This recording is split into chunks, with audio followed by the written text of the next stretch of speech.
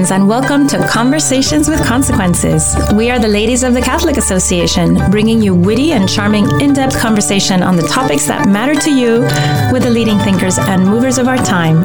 Conversations with Consequences is part of the EWTN Global Catholic Radio Network. Our radio show is always a podcast, and you can listen by going to thecatholicassociation.org/podcasts, or you can just go directly to wherever you listen to your podcasts. I'm your hostess, Dr. Gracie Christie, and today I have a co-hostess with me, my TCA colleague and friend, Maureen Ferguson. We have, as usual, a great show lined up for you today.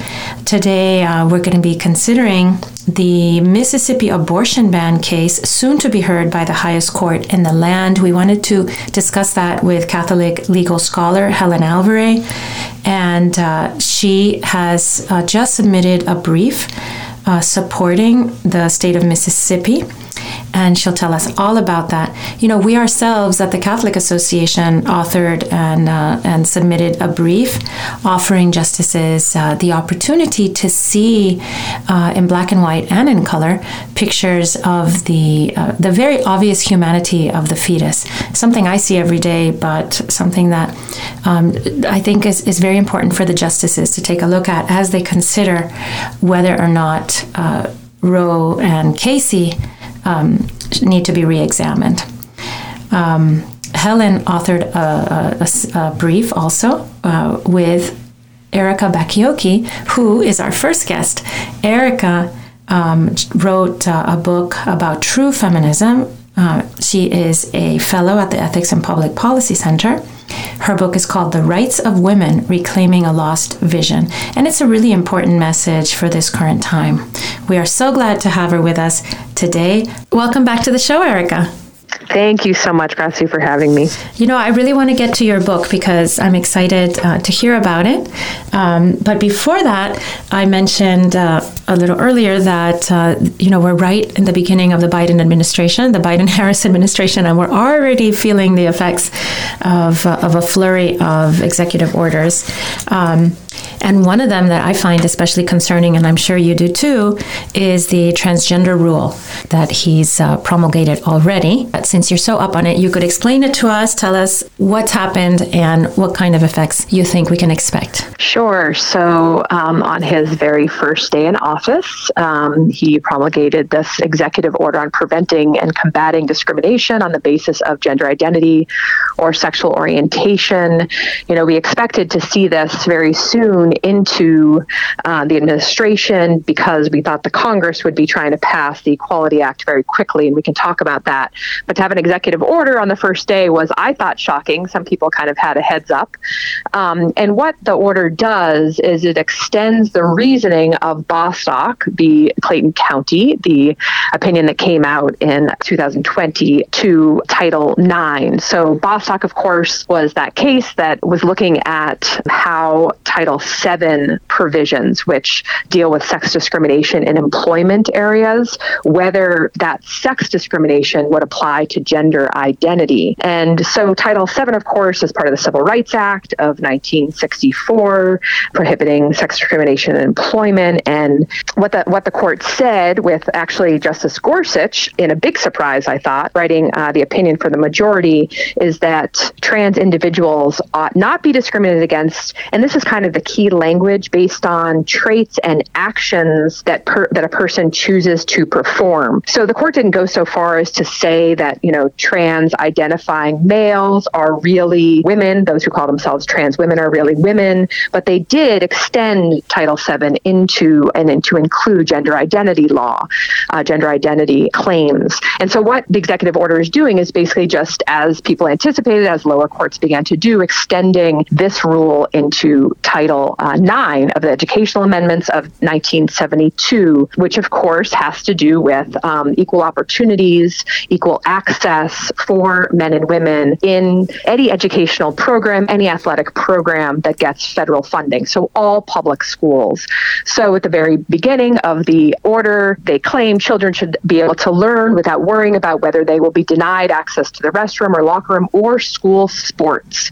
So kind of astounding. And what Bostock had said is we'll push these kinds of questions off. We'll push the religious liberty questions and the conscience questions, but we'll also push off any other questions dealing with these kinds of things. But this is, immediately invites trans-identifying males who call themselves trans women into women's sports with the privileges of testosterone that they have had, searing through their bodies for all their adolescence to, of course, crush women in sports such as track. And we've seen in Connecticut, steal state titles and that type of thing. And we anticipate that those athletes in Connecticut will be then taking scholarships from women. Before we get into the educational part of it that the executive order specified, right? That's the specifics of the executive order in education. Mm-hmm. On the issue of employment, the original employment discrimination statute was about the idea, which I think all of us can agree with, that if two people who are similarly capable of doing the same job, right? So I'm a radiologist. So a male radiologist and a female radiologist are basically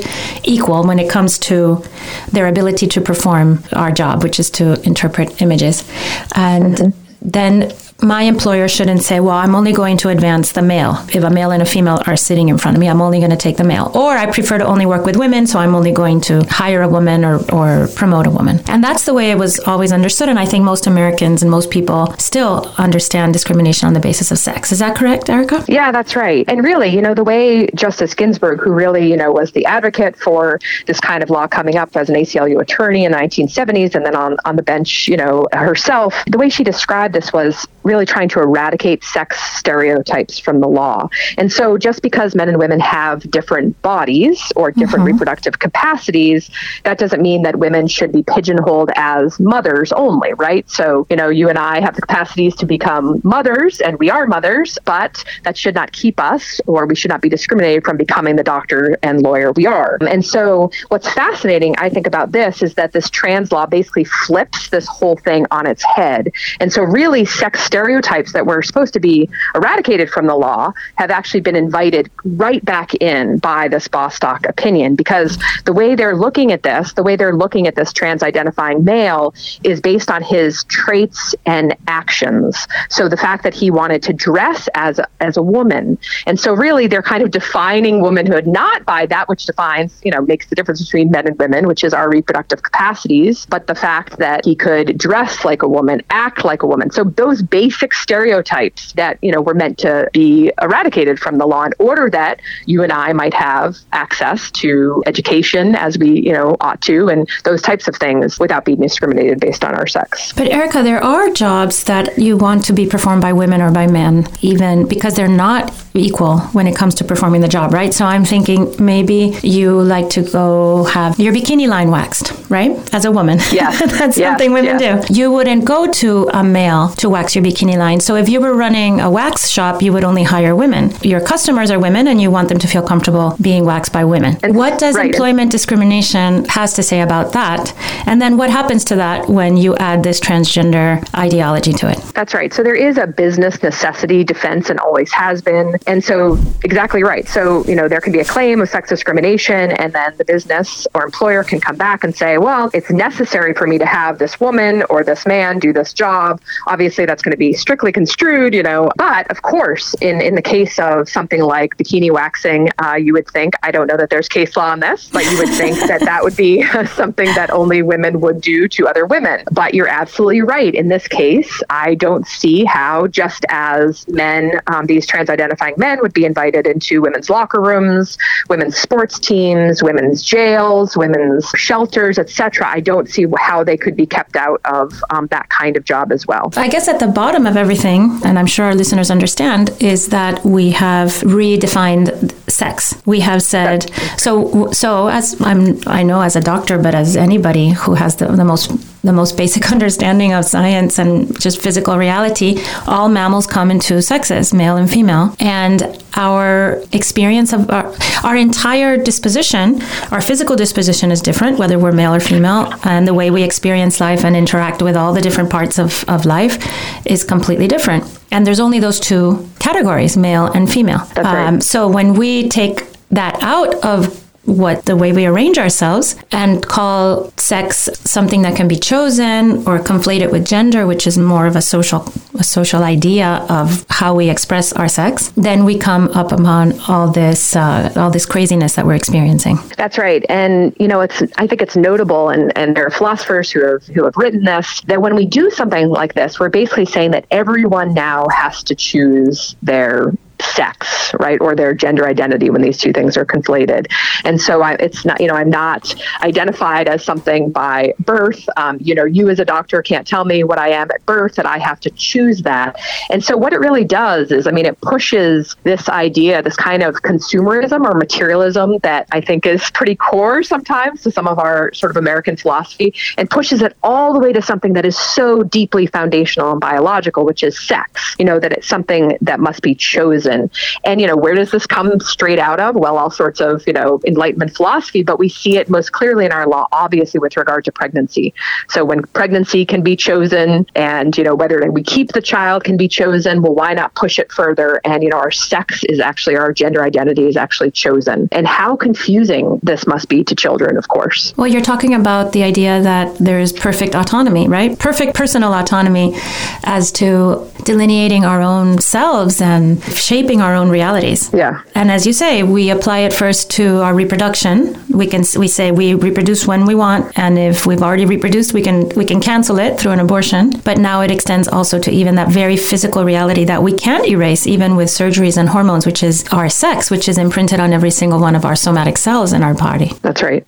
And so it's another legal fiction that, we're trying to build into the law, which is, the legal fiction that the unborn or preborn child is not actually a person or an individual with human rights. And now we have this legal fiction of sex that, used to mean something very concrete as it could get, right? Mm-hmm. And now is something we speak into existence, as a philosopher Daniel Moody says. We speak our gender identity into existence. And the law is supposed to somehow account for this, when that's not what the law does, right? It deals with kind of embodied human beings, because that's what we are. And so it really elevates this often fleeting in the case of an individual's life, if they want to, determine their sex and gender identity in a very fluid way. How does the law deal with that? And it's something, that is so nebulous. And we haven't dealt with anything like this, I don't think, that I can think of in the law. So it's a very dangerous thing. And when language and,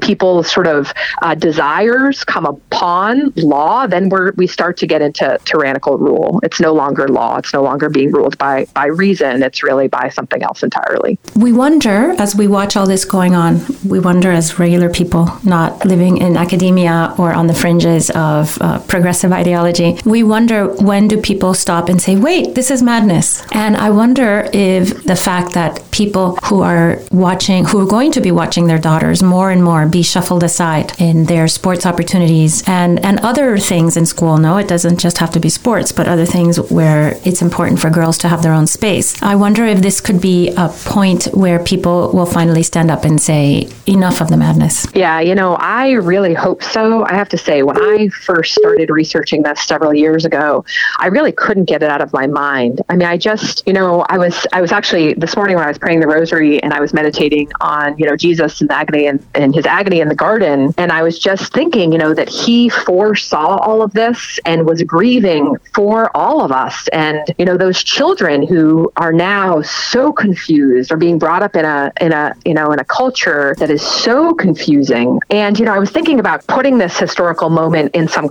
context, and thinking about how deeply he must be grieving. So we moved from condemning acts that were sort of evils, like the destruction of women's genitalia in, certain societies, to kind of celebrating when young children are setting themselves on the course to do that themselves. And it's kind of astonishing. As an intellectual, I move right into the ideas, and how the ideas are false ideas that have been have moved through our culture and where they've come from and all of that. But to think about the children, I think, who are involved in this, that's the part that just grieves me so much. And you just can imagine how much it grieves our Lord. And so I think, it's one of those things where scripture tells us this demon only comes out with prayer and fasting, I think is right, is that it really requires a lot of fasting on behalf of the entire Christian community, and just speaking the truth with lots and lots of love, because clearly clearly there's so much woundedness. We already know that. We've already seen that for decades now. But to get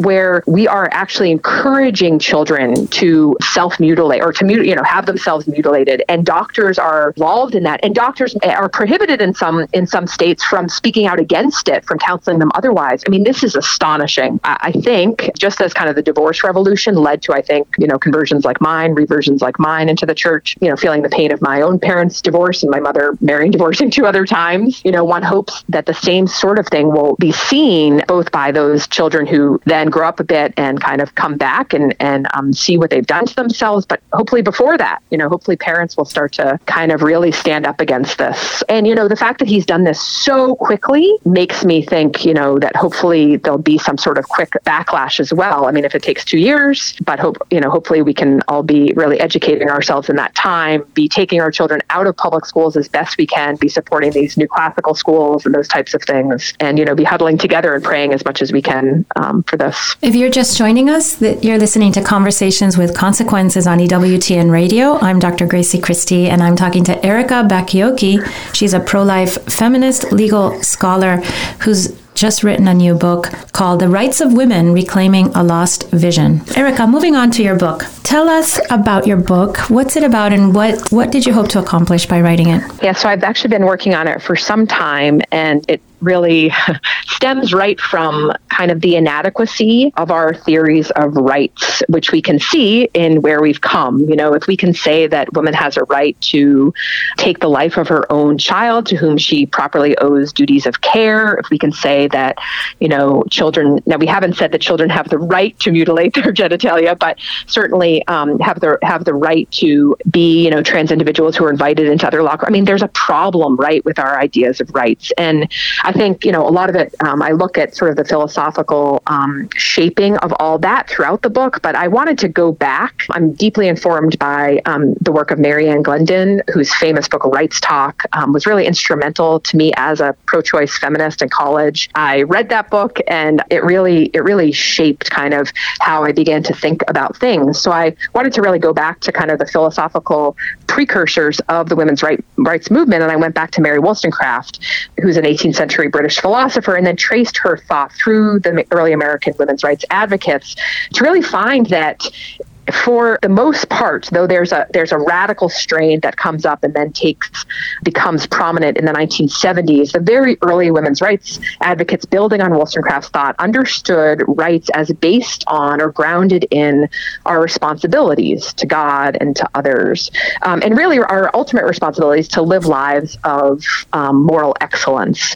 And so I wanted to kind of show how this strain of thought, not only for women's rights, but for rights generally, is just sort of more foundational and just a better way to think about rights as grounded in our concrete responsibilities. That really responsibilities come first, and then our rights enable us to fulfill our responsibilities or allow, like children and others to make claims on those who have responsibilities to them. And so really responsibilities are kind of the first thing, and then rights rather than the other way around.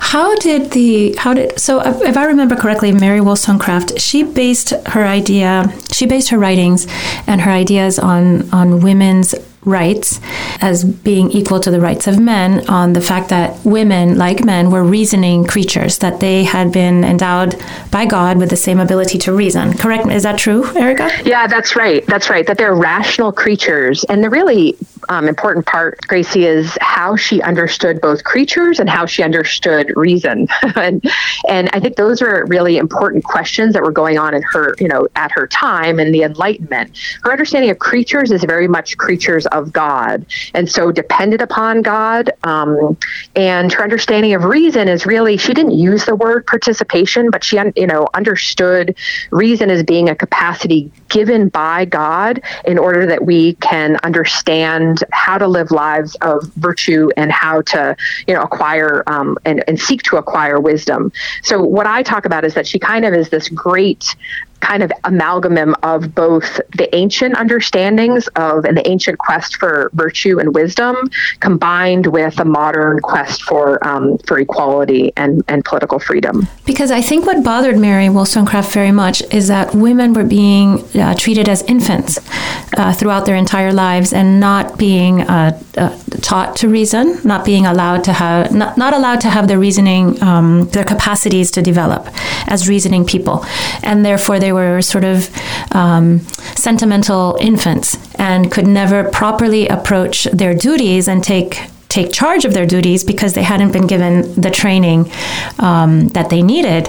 Is that right, Erica? That's exactly right. You've nailed it. Absolutely. That's right. And that their real quest, I mean, what's fascinating in a book about women's rights is that rights is actually, the word does not come up very much, but virtue is all the way through the book. And she really understood the purpose of life is to attain to virtue. And one of the problems at that time was that women's virtue was conceived as one term, which was chastity and chastity alone. Right. And whereas, men had sort of the full panoply of virtues, although not chastity in the sense that women tended to be blamed for men's lack of chastity. And so she really bemoans that fact and kind of points to the real, the cause of a lot of women's suffering was the fact that men weren't serious about chastity in the way that they held, they expected women to be. But then she basically says, look, if women are rational creatures just like men, then they are capable of attaining lives of virtue, all of the virtues, and that is really their shared human purpose is to develop those capacities but towards certain ends. And that's a really key part, is that it's not just develop capacities, which you see with John Stuart Mill, and then in capacity theorists now like Martha Nussbaum, et cetera. But it's really toward a particular end, which is virtue and wisdom, which is where you sort of see the ancient strain in her thought.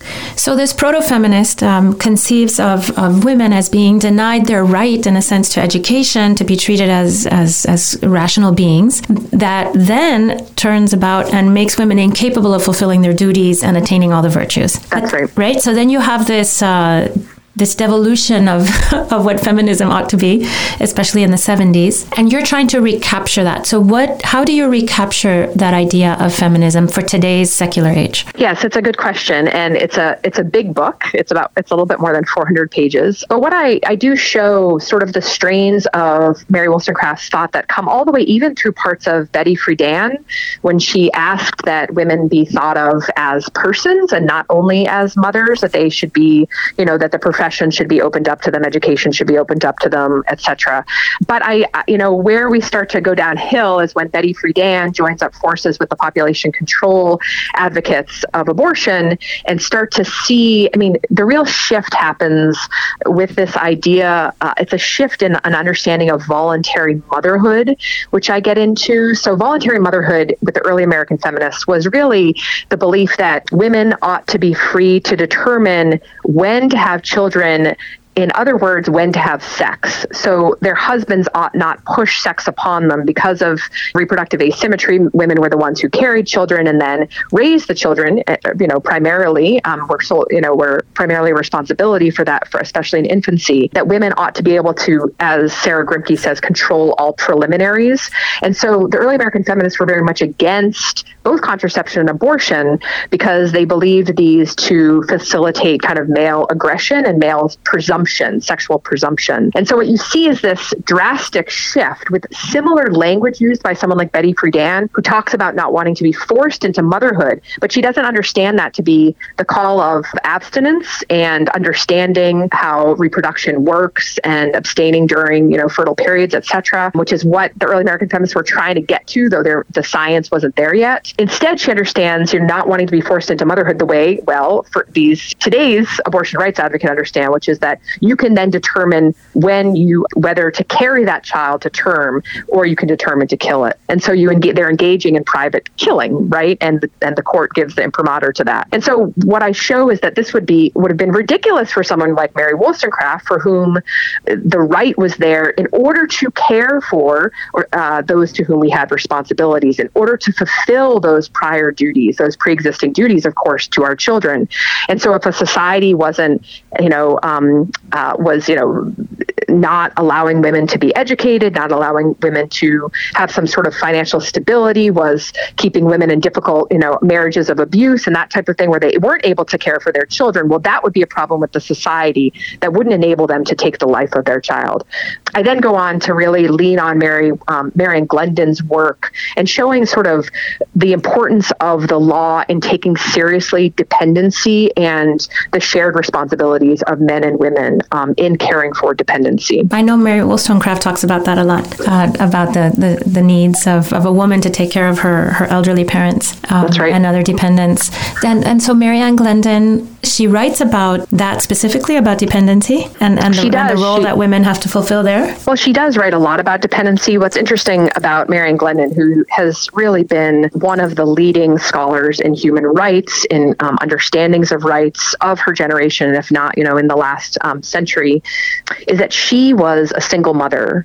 And so at the very beginning of her legal career, she was, the only woman who sat on the law review at University of Chicago in her time. She was a real incredible scholar, incredible legal thinker, and she was left by her first husband and to raise her child alone. And so she really got dependency in her bones and the vulnerability that came with dependency. And so she wrote a really monumental book called Abortion and Divorce in Western Law, where she shows that our abortion law, especially in our kind of autonomy focused American law, really, provides, it gives real short shrift to those to both dependents, of course, and then those caring for dependents. So primarily women, of course, and kind of lets men and others off the hook. And so she is sort of my greatest intellectual hero and my mentor. And so she kind of lays out the framework in the last part of the book, where I sort of start to rebuild an understanding of rights as necessary for sort of living lives of excellence. Well, Erica, I'm really looking forward to reading your book. It's available now on pre-order on Amazon. And to remind our listeners, it's called The Rights of Women Reclaiming a Lost Vision, Catholic Ideas for a Secular World. It sounds fascinating, and I think today very much needed. We have to rethink out all the things that we took for granted going forward, as it's becoming abundantly clear that we can't take anything for granted, right? Yes, it's so true. Well, thank you, Erica, for joining us. It was a great pleasure. Thank you. Thank you so much. I appreciate it.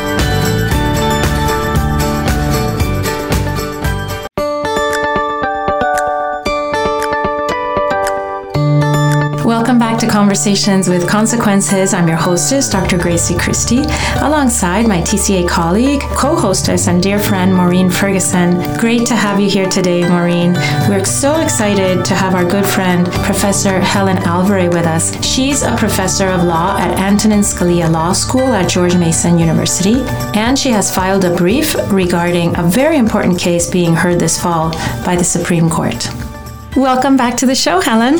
Thank you for having me. Helen, I consider you the smartest woman in America, bar none. I've told you this before. Stop. I do. Knowing I'm not, it just keeps me totally normal. So this is good. Oh, no. So, Helen, you've submitted a brief in the Dobbs case, and it was submitted on behalf of 240 women scholars, professionals, a lot of pro-life feminist organizations signed on. And the brief seems to challenge the argument set out in Roe and Casey that essentially that women need abortion, that for women to be equal members of society, we need abortion. So can you tell us in a nutshell, how does your brief combat that faulty premise of Roe and Casey? Yes. So people know that, Roe says it's women's right of privacy that grounds abortion.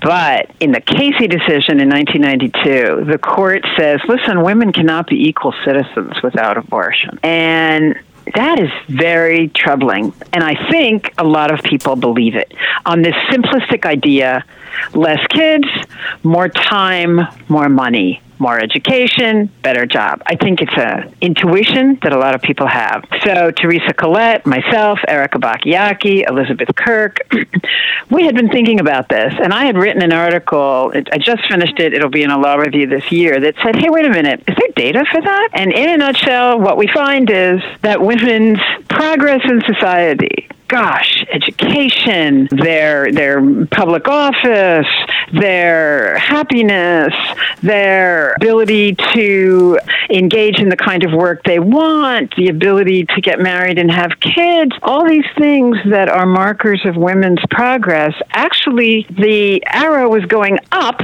at the time that rates and ratios of abortion were crashing down. Fewer abortions per 1,000 women, fewer abortions per pregnancy, and all these markers of women's success in life, in happiness, in social economic realms are going up, especially since 1990 as abortion rates are crashing. So we just wanted to present that data to the court and say, what do you mean taking the lives of our children is what makes us happy, free, equal in society? We can show you we were doing great when we were having fewer abortions. And it is something that people have accepted as an incontrovertible truth that abortion liberates. I don't mean people like us, but sort of the general culture, because that is what we're being taught by cases like Roe and Casey and the way they've shaped, by the way they've shaped our laws. They say, well, if women don't have, and we hear this constantly in the media and in Hollywood and in academia, we hear constantly, if a woman can't access an abortion, her life will be wrecked. So you're saying that the numbers, the statistics, the real life experiences of women through the decades does not bear that out. Exactly. And we didn't even go into, because briefs have page limits, what happens when a woman becomes a mother. Like all these women, I don't know if you saw, there was a recent woman in the Olympics, I can't recall her name, who had been harassed by Nike during her contract when she got pregnant, because they basically wanted her to just, pose for Nike.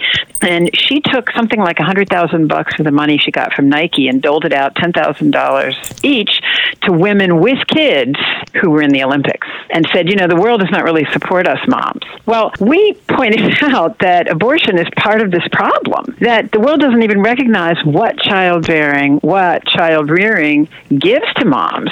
So many women say, oh my gosh, I was a child myself until I did this, until I really took care of someone else. Furthermore, we think that the cultural message, and we said this in the brief, that you're better off without children. And by the way, you're all alone with your privacy rights to terminate their lives, has sent a message to business, to government, to everybody in power that women really ought to have abortions and ought not to have children if they really want to succeed. So great. How's that for a way to shape policy, both at the public and private level? So the brief talks about, just jumping back for a minute, when you talk about how the expanding opportunities for women, the redefinition of their roles in society, how that really predates the creation of the right to abortion in Roe.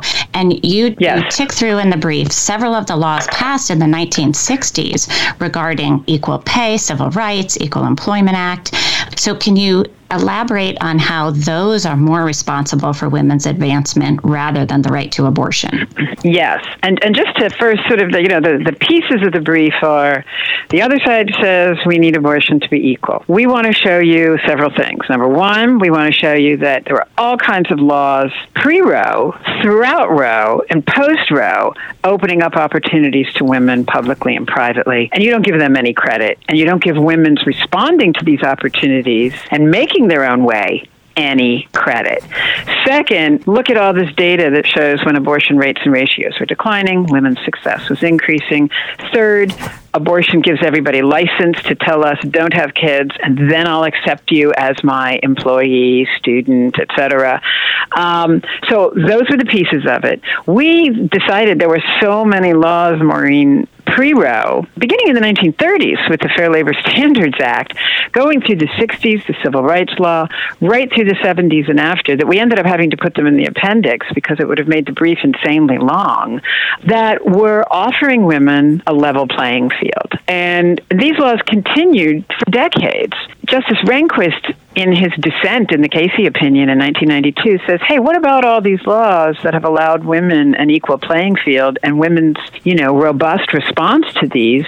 Does that mean nothing? Are you really saying that being able to be rid of an undesired pregnancy is the ticket to equality? Wow. It doesn't only make so much sense to me that women were achieving equality in the workplace before abortion was legalized, but it makes a lot of sense to me what you say about abortion actually making women less equal. Because, and you've said this in other times and other things you've written, abortion makes women responsible for the pregnancy completely completely, so that the fact that she can always abort makes it her responsibility to take care of that child, to take care of her job, to make sure that she's able to keep showing up to work. So if she makes the choice to not abort, then her employer, the father of the child, the community around her can say, well, you ought to have had the abortion. So it actually makes women less supported by everyone around them when they do find themselves with child. Yes, and you've explained it well. Many people on the liberal side of the equation, Joan Williams in her book Unbending Gender, Catherine McKinnon, a pretty radical feminist scholar, have basically said the following: why does society want woman to be, quote, the ideal male worker, never pregnant and not with a lot of child care responsibility? And Catherine McKinnon, let out kind of this primal scream in one of her writings in a book called Feminism Unmodified that said, the way that the abortion right is grounded right now leaves a woman alone with her privacy to be abused and suffer. I mean, it really, and I mean, think about it. All of us know this, the agony that every woman goes through when she has this baby and thinks to herself, either I need to work or I would like to make some contribution in the public square as well as in the home. The world has nothing for me, practically. I have to do this. If I'm lucky, I have family nearby. If I'm lucky, I have a wonderful husband to help me. But many women don't have that, especially the poorest women. To think that this sort of extremely basic, and the word agony I don't think is overstating it, that so many women undergo, and that for some reason, all this other stuff, as they like to say, we can send a man to a moon, but we can't figure out how to help a woman with a child do justice at home first and also justice at work outside the home. It's totally been privatized. And abortion was, I think, at the heart of conceptualizing this agonizing question for women as a private thing that you just have to take care of by yourself. And I'm not talking about having, government subsidize or pay for everything. Certainly, if they do end up putting through some kind of subsidy for childcare, I'd like to see that offered equally for women who would like to stay home with their children, just as an assistance to families, not, a childcare allowance only for out-of-home care. It's just so obvious that abortion sort of crystallized this idea that interdependence, that mother-child relationship is not something that the society has to even care about at all. It's totally private. If you're just joining us, you're listening to Conversations with Consequences. I'm your hostess, Dr. Gracie Christie, alongside my TCA colleague and co-hostess, Maureen Ferguson. We're talking to the brilliant Helen Alvarez, professor of law at Antonin Scalia Law School at George Mason University. Helen, now our entire world, the West, I think, not the entire world, is facing a demographic nightmare. People have stopped having children, and the terrible consequences of that are going to be facing us fairly soon. The inverted a pyramid of too many older people supported by too few young people who work. And at the same time, we have made it very difficult for women to have families and also work. And we teach girls since they're very little that what you must do is work, you must succeed professionally. So how does abortion fit into all of this? Right. Well, there's so many pieces of it. First of all, abortion, it just demeans children generally as not terribly valuable. You remember that the population bomb scare sort of came along right, before and during Roe versus Wade at that period of time. There's also sort of the cultural message that if something can be done technologically, it must be good. The thinner iPhone must be a moral good. Why? Well, because it's thinner, because it's new. The technology of contraception, abortion, RU486, assisted reproductive technologies. Well, they're technology, therefore good. Anything that allows humans more control is therefore good. The idea of these things that are givens, the relationship between sex and parenthood, the woman's maternal role, the fact that the child needs care, all of these things are so much feeding into some already difficult cultural notions that lead us to think of children as a completely separate choice from our choice to love our spouse, a completely separate choice from the choice to be married at all. So the idea that it is a gift, that it is a natural part of life, that interdependence and care is extraordinarily valuable. And frankly, for Christians, the fact of the tight analogies made in the Old and New Testament between understanding familial relations and understanding God's love for us and us for one another, losing that whole constellation of deep understandings and instead having children reduced to a choice. And I know this sounds harsh, and I'm not judging individual people. I'm talking about a big cultural wave here. A choice separate from marriage, a choice that is mostly problematic. It reduces our time, maybe our income.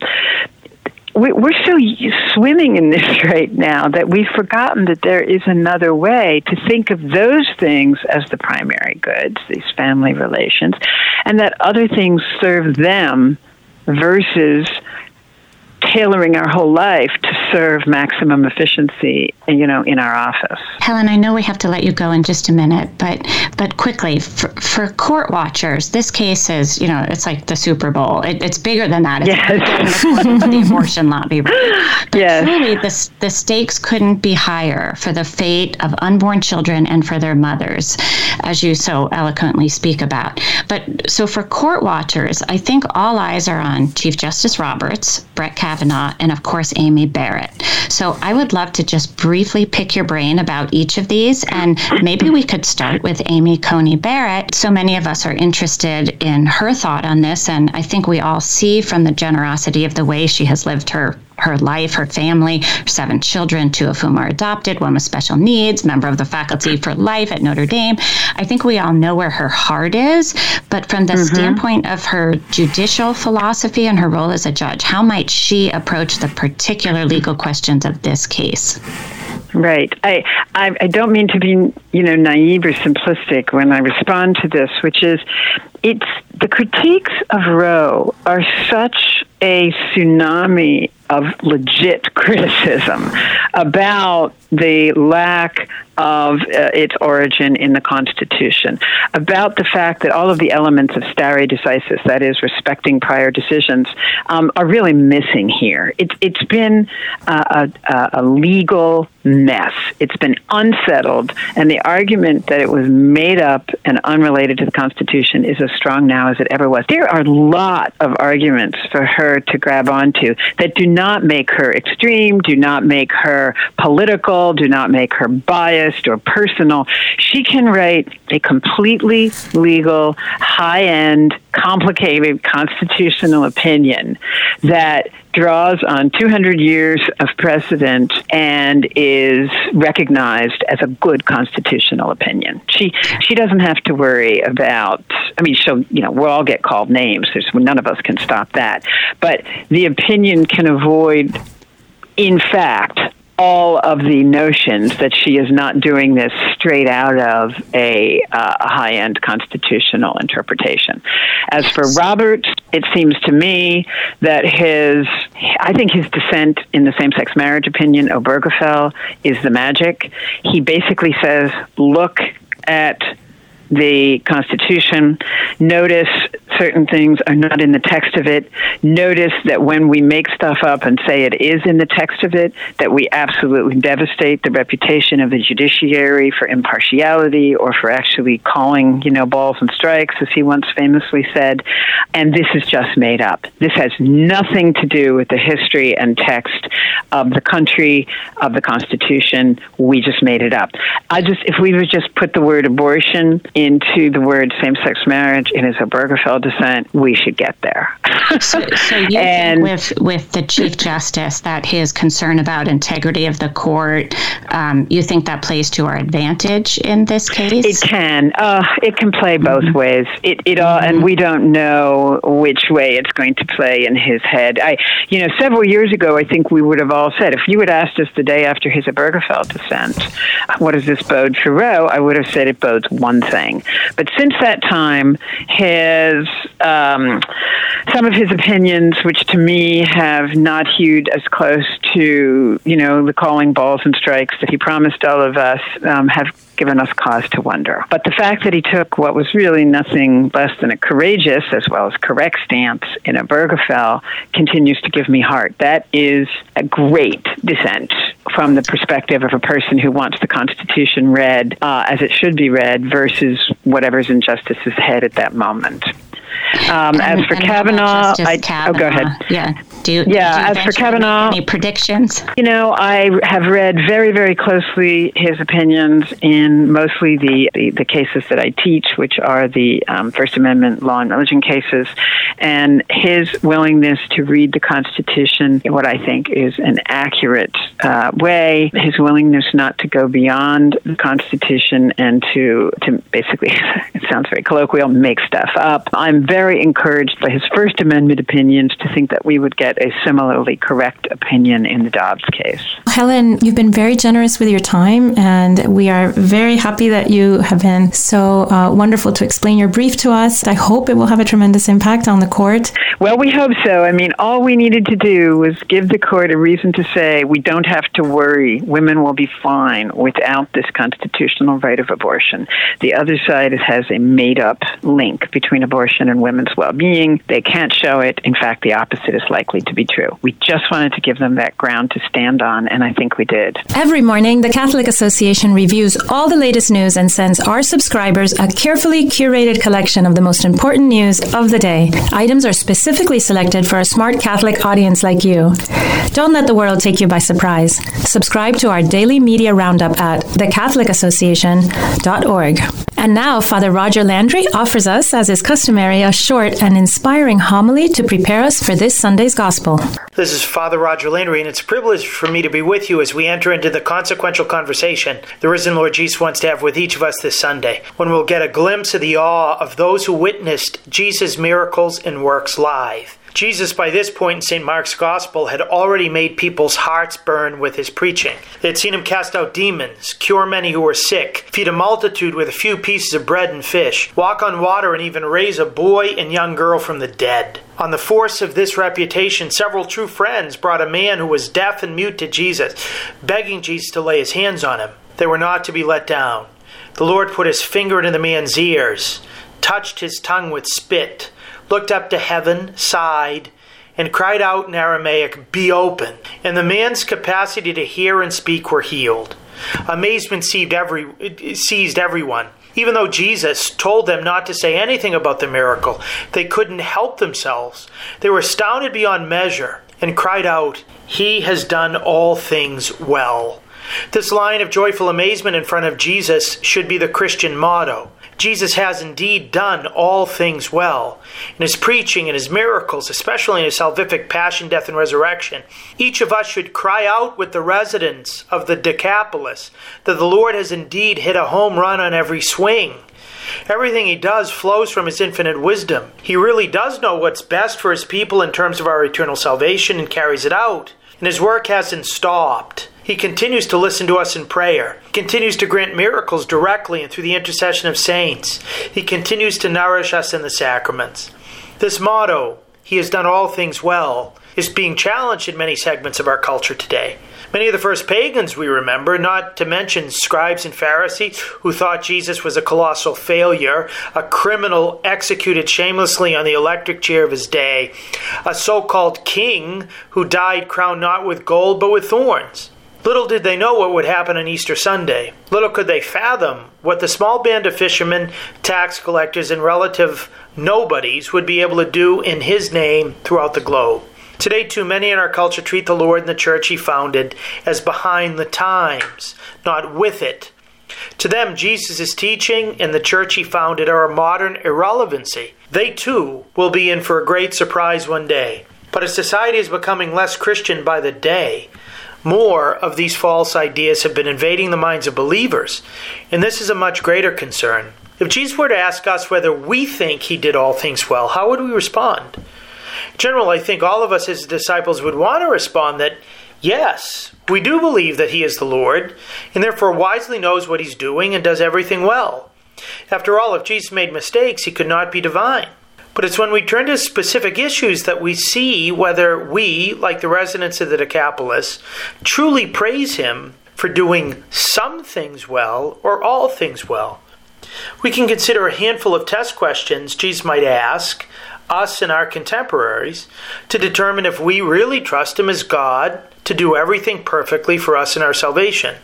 Jesus could ask us, do you believe that I did all things well in reiterating for you the 10 Commandments? Or do you think I should have eliminated some of them or made them optional? Do you believe that I did well in establishing the sacrament of my body and blood as the source of personal loving communion, and stating that unless you gnaw on my flesh and drink my blood, you have no life in you?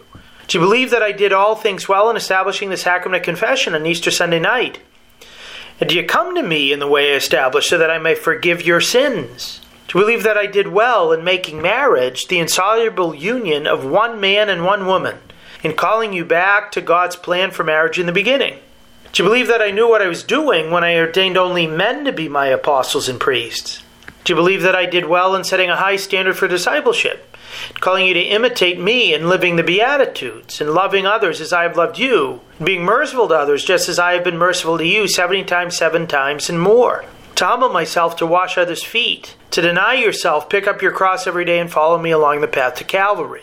Do you believe that I did all things well in establishing a heaven and a hell? Or do you think that I would have been more loving if everyone were to get to heaven no matter what he or she does in life? Questions like these are important ones for us to ask, because sometimes we can begin to allow the devil to sow seeds of doubt as to whether Jesus knows what he's doing. When, for example, he allows us or those we love to suffer, or when people in authority and positions of the church make decisions with which we don't agree, when we can be tempted to think that God didn't do everything well when he called us with all our weaknesses to holiness, but he has in fact done all things well. To believe in Christ means to trust in his words and actions, to believe in what he said and what he did. This isn't always easy to do, and Jesus never promised that it would be. We can recall from the Gospel a couple of weeks ago how hard it was for the 12 to believe in Jesus' words that they needed to eat his flesh and drink his blood. A full year before Jesus made sense of these words by taking bread and wine into his hands at the Last Supper, changing them into his body and blood, and giving them to his apostles to eat.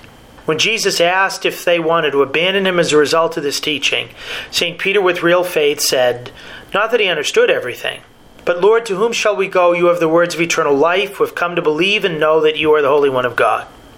In other words, Peter said, Jesus, you have done everything well until now, and we trust that in this too, you're doing perfectly and precisely what we need.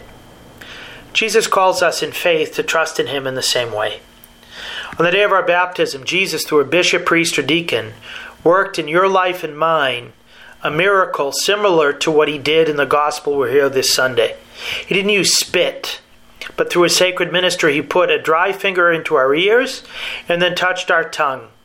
As the minister said, may the Lord Jesus, who made the deaf hear and the mute to speak, grant that you may soon receive his word with your ears, profess the faith with your lips, to the praise and glory of God the Father. Jesus opened up our ears in faith to hear his word, and our mouths to speak to him and about him. The grace of baptism not only touched these organs, but the entire of our being to be receptive to God. Jesus worked this miracle so that we might listen to him with our hearts full of love, to treasure his word, to be transformed by his word, so that through that transformation we might transform the world. As we prepare for Sunday Mass, we ask the Lord to renew in us the grace of our baptism, to hear, obey, speak, and treasure the saving word he proclaims to us in the consequential conversation of the gospel, to pass it on with great courage and holy pride as a lifeline to the whole world. Jesus has done all things well. He wants to continue doing things well through us. And his greatest ongoing work is what we do at the altar in his memory. May we imitate those in the Decapolis in not being able to restrain ourselves from speaking about all the good Jesus does so beautifully well. God bless you all. Thank you, Father Landry. To hear more from Father Landry, check out his website at catholicpreaching.com, and you can also catch his writings at EWTN's own National Catholic Register. A big thank you to all our listeners for joining us. I hope that this show was helpful. I hope that it gave you more peace and more hope and more joy, and you go with our prayers.